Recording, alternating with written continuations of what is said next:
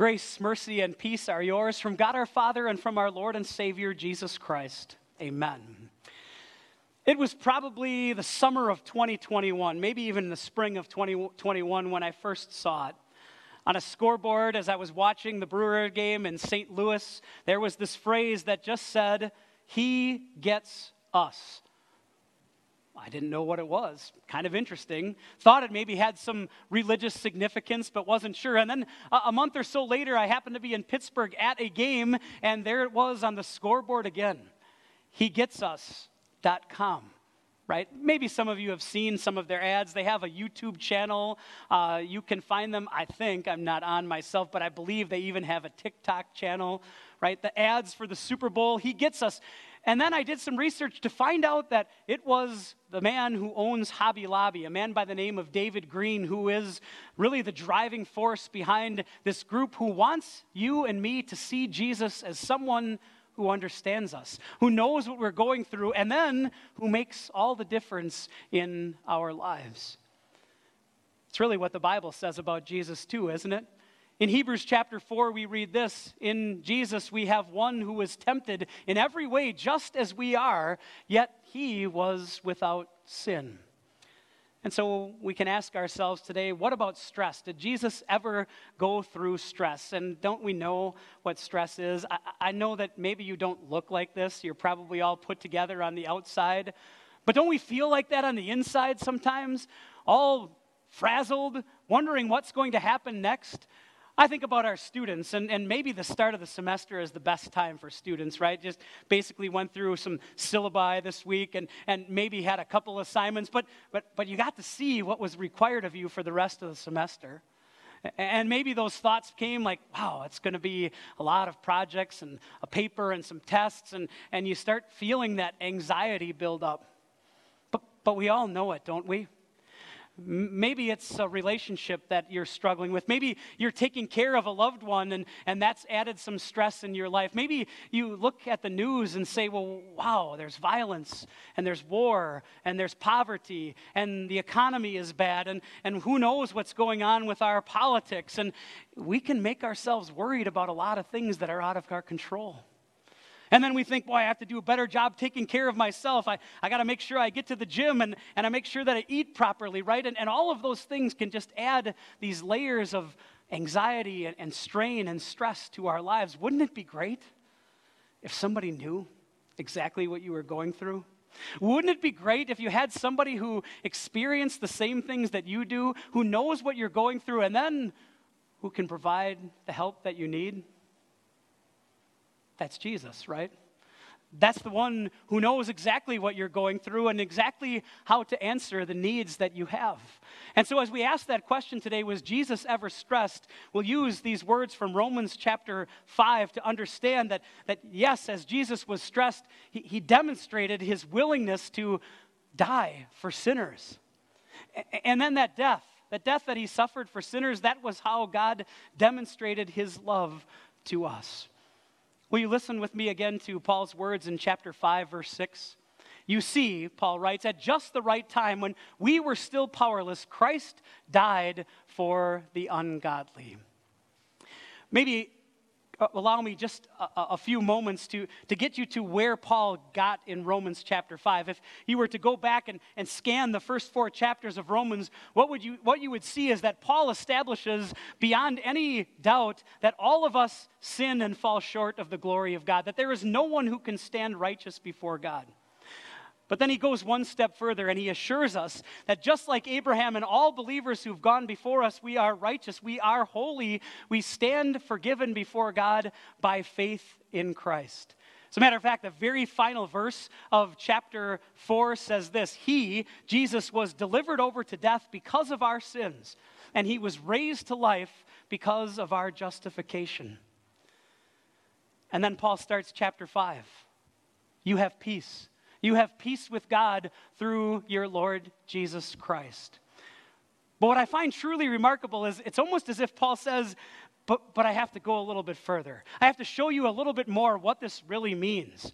And so he comes back to the idea of how we stand right before God with some words that, let's be honest, they're going to be a little difficult to hear. First, Paul calls us powerless. Powerless. Is that a word that you usually put on your resume? We don't want that word to be used to describe us, right? We want to be thought of as someone who's not the weakest, someone who brings some intelligence, someone who can bring something to the table. But that's an accurate word when it comes to spiritual things. A couple weeks ago, I had the experience of, and maybe some of you can relate to this. I'm working at my desk down in my office and typing away, and all of a sudden my computer screen just went blank. Panic. Did I just lose everything that I was working on? Is my computer destroyed? What's going to happen? And then, of course, check the power, right? Oh, it's plugged in at the top of the laptop. It's plugged in down below in the outlet. Everything seemed good. And then I lifted my laptop up, and that little spot where it's connected in the middle to the power supply, that was disconnected, and my battery had died. Whew. Relief. But that's us, right? From a spiritual standpoint, it's powerless. It's as if we can't plug into anything. There's nothing that we can bring to the table by ourselves. And then, as if to underscore how bad it is for us spiritually, Paul uses a second word. Maybe this one's even worse. Ungodly, wicked, evil. Later on in chapter 8, Paul would actually say this: the sinful mind is hostile to God. It hates God. It cannot submit to God's law. It will not submit to God's law, nor can it do so. Why? Why does Paul talk like this? He wants us to take an honest look at ourselves. Because when we take an honest look at ourselves, it magnifies the grace of God all the more. When we admit there is nothing that we can bring to the table, there's nothing that we can offer God that would make us worthy to have him suffer and die for us, then we see God's grace. And maybe some of you are saying to yourself, but I thought you were going to help us with our stress today. You talking about how ungodly and powerless we all are, that's just adding stress to my life. Well, hold on to that thought just for a moment. Again, I'm going to assume that some of you are like me. I have a hard time asking for help. It doesn't matter how lost I am. I will drive around for another half an hour to see if I can find the place that I'm looking for myself so I don't have to get out of the car and ask for directions. Have you ever put furniture together from IKEA? They give you this picture of what it's supposed to look like with no instructions, and I will fight and fight to put that piece of furniture together before I will ever say, could somebody come help me? And why? Why do we do that? It's kind of this weird pride, this strange pride that we have, right? That somehow people are going to think less of us if we have to ask for help, if we have to ask for assistance. But isn't that why God made us for each other? To help each other? And the real problem is that creeps into our thinking when it comes to how we stand before God too, doesn't it? I don't want to be told that I don't offer anything to God. I'd like to think that, I'm doing pretty well, and at least as I compare myself to other people in this world. And then I hear Paul's words, powerless, ungodly. Later, he's going to call us sinners. And I realize there's nothing. There's not anything that I can bring to God. But do you see why Paul does that? Do you see how much that just shines a spotlight on his next statement? Christ died for you. Why would he ever do that? What did he ever see in us that he would give up his life? And the answer is nothing. That's what grace is. That's what God's mercy is all about. To drive home his point, listen to what Paul says in verse 7. Very rarely will anyone die for a righteous person, though for a good person, someone might possibly dare to die. Do you understand the illustration? Maybe I could just put it this way. If I asked you today, and here's a question you probably didn't expect to be asked when you walked into church today, who in your life would you be willing to die for? That's an interesting question, isn't it? Maybe you could tick off a few people on your list. Maybe it's your spouse or your children, your parents, grandparents, grandchildren, maybe a significant other. There are a few people that maybe you would say, yeah, I would be willing to do that. Because that's how we think.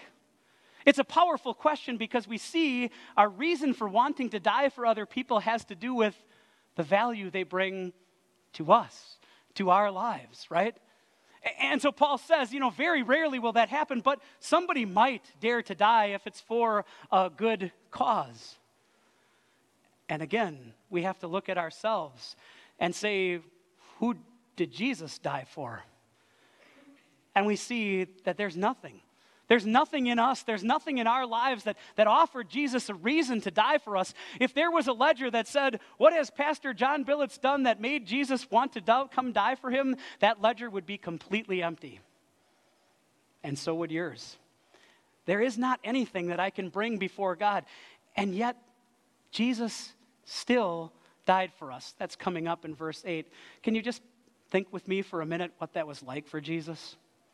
We heard it in our gospel reading earlier, the stress that Jesus was under as the entire world's sins were heaped on his shoulders.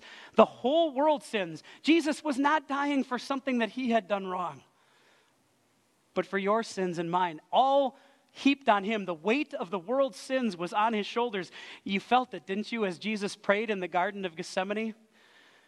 Luke actually tells us it was so bad, Jesus' stress was so high, that his sweat became like drops of blood.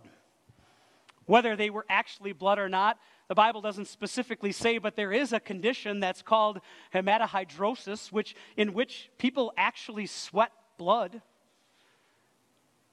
But we understand the strain, don't we? We know what Jesus was going to the cross to do. We sang about it before, and it's going to come up in our last song today too, the idea of the cup, of Jesus asking his heavenly Father for the cup to be taken from him. And don't you almost have to ask the question, well, what's this cup all about? What's in the cup? And you know, don't you? That's where your sins are. And that's where my sins are. In the cup of suffering, in the cup of the very agony of hell that Jesus was willing to take on the cross for you and for me. That's what Jesus was willing to do. And then the beautiful words that Jesus offered to you and me from that cross, those words, it is finished, that every sin was paid in full. That's what highlights God's love, as Paul describes it in verse 8. God demonstrates his own love for us in this: while we were still sinners, Christ died for us. One last word the apostle uses just to make sure we didn't forget about being powerless and ungodly. He calls us sinners. And the word in the original Greek simply means to miss the mark. I suppose if you've ever been bowling and thrown a ball into the gutter, that's what it means. You miss the target completely. That's where we stand before God. But do you see how that highlights God's grace all the more? There's zero reason that we've given Jesus to come suffer for us, and yet while we were still sinners, that's exactly what he did. He came to suffer. He came to die. He came to pay the price, drink the cup that should have been ours, so that we stand before God holy and blameless. Christ died for you. I don't know how many times you've heard that in your life. I don't think I could count how many times I've heard it or spoke it in my own life, but don't let it get old. Don't let that message somehow be old news. Let it touch your heart and life every single day. Jesus died for you. He died so you can live. He wanted to give you life. Life not just here with a foundation that helps you through the stresses and strains of this life, but a life forever. Isn't that amazing? That message that Christ died for you, that is the foundation for life. It's why when you face the stress that this life has to offer, the anxiety that this life presents, you can stand on solid ground. Because you know the truth about Jesus. You know what his death in your place means. You have certainty about your future. Well, that doesn't mean you know what's going to happen tomorrow, or next week, or next month, or next year. But whatever happens to you in this life, it can't change what Jesus has already won for you. It can't change that you have life with him forever in heaven. Let that message, Christ died for you, fill you with comfort and joy and hope every single day.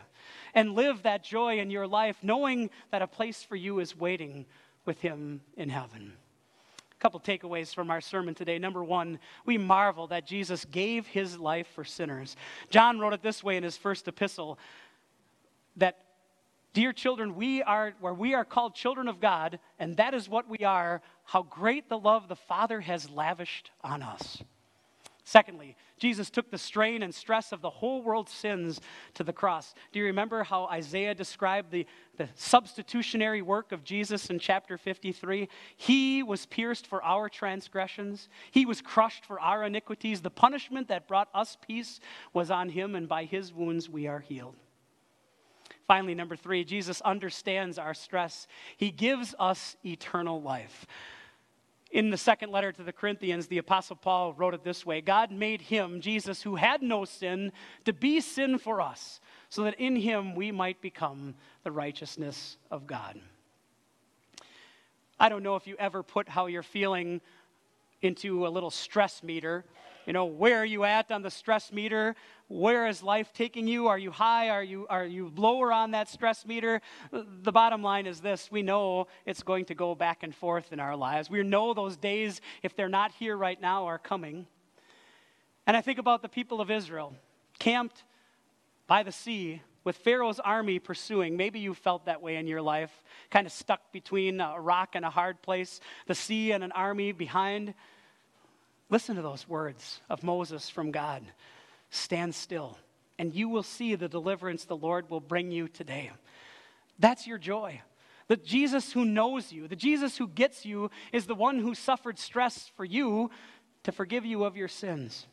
And that forgiveness of sins means that you have a place with him forever in heaven. The one who gets you is with you every day of your life in this world, and he's waiting to welcome you home to the joy of eternity with him. Amen. The peace of God, which passes all understanding, will guard and keep your hearts and minds in Christ Jesus. Amen.